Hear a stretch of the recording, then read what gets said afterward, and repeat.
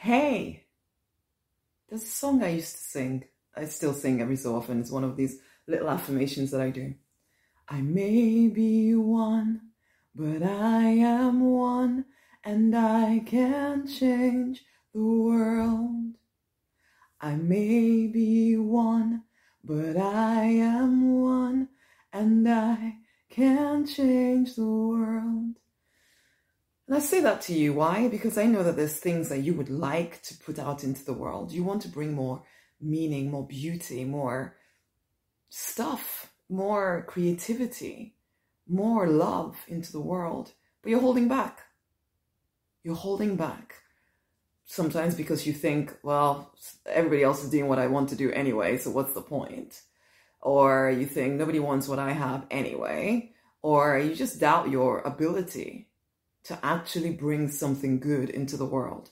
And so instead you stay on the track that the world set for you, told you, yeah, get that job, or, go and get that education and get that particular job, and then you'll have money and you'll be fine and you'll be happy. You aren't happy. You aren't really fine. But you keep doing it because, well, everybody else around you does it too. So, why do you think that you can be any different from them? And blah, blah, blah, blah, blah, blah, blah, blah, blah. And so your stories go. Honey, aren't you fed up? Aren't you fed up of living this half life of yours?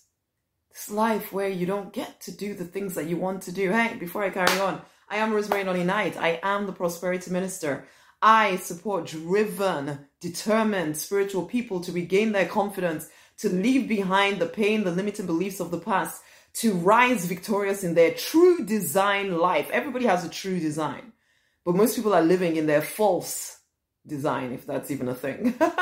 They're living some kind of half life, telling themselves that they have to put up with it, when really what they would love to be doing is writing books or creating cosmetics or crafting art or doing crafts even, or jewelry or teaching people stuff or anything, anything but what they're doing right now. And yet they stay stuck doing whatever it is that they're doing right now, telling themselves stories of, well, I have no choice. I have to do it. I have this. I have responsibilities. And I get it. We get older. We get responsibilities. There are things that we have to do. Absolutely. I agree. Yeah, it's true. But. There's still so much more you could be doing with your time. So much more you could be doing with your life. If you would say yes to starting to build something, even if it's just on the side. I started building this on the side. I was a pharmacist. I had 3 young little children. My husband was at university when I started doing this, But I made a choice that I was going to fit it into my life. It did take, bankruptcy and craziness finally for me to realize, well, if anything is going to change, it's going to be down to me. But I started doing little things, learning as I went. You can do the same. Stop telling yourself stories. Stop praying and begging and hoping that God is somehow going to press a button and then, yeah, you get to write now. No. You are the one that is going to actually have to decide and say, you know what, my vision is actually important. I am going to bring it to life. You are the one that has to make that decision. Nobody can do it for you. You are capable of your calling. That vision you carry inside of you, it is your permission. I like to say your vision is your permission. You are capable of your calling, but you are the only one with the choice to do it or not to do it, to do it or not to do it, or to keep telling yourself stories of why you can't do it. Because they're all stories, honey. They're all stories. You think anybody started doing something amazing from a place of everything is perfect in my life, so now, some people do, that they get to the point where they have built something that enables them to have freedom to do all the things that they want to do. Absolutely, I get that. But mostly when you're starting something for the first time, you're not in a perfect position. You just do it because you must. In fact, sometimes the reason you're doing it is because of the fact that life isn't great. So don't tell me that, when things are perfect, when I've done this, when I've done that, then I will. It's a lie. You won't. You'll be more set in your ways. You'll be more fed up. You will just not even have the energy. So you just won't. So today is the day that you finally realize that though you are one, you are one with the divine, honey. And so the thing that you want to bring to this world could literally be the thing that changes it. And it will. You don't know the butterfly effect.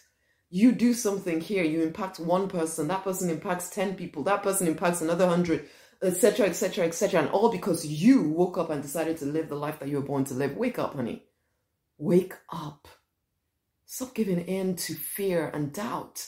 That's why I have the book. Go and get the book. It's a confidence book. It's a Deliberate Millionaire's confidence book. Get on the path to peace and plenty. Get on your true design path.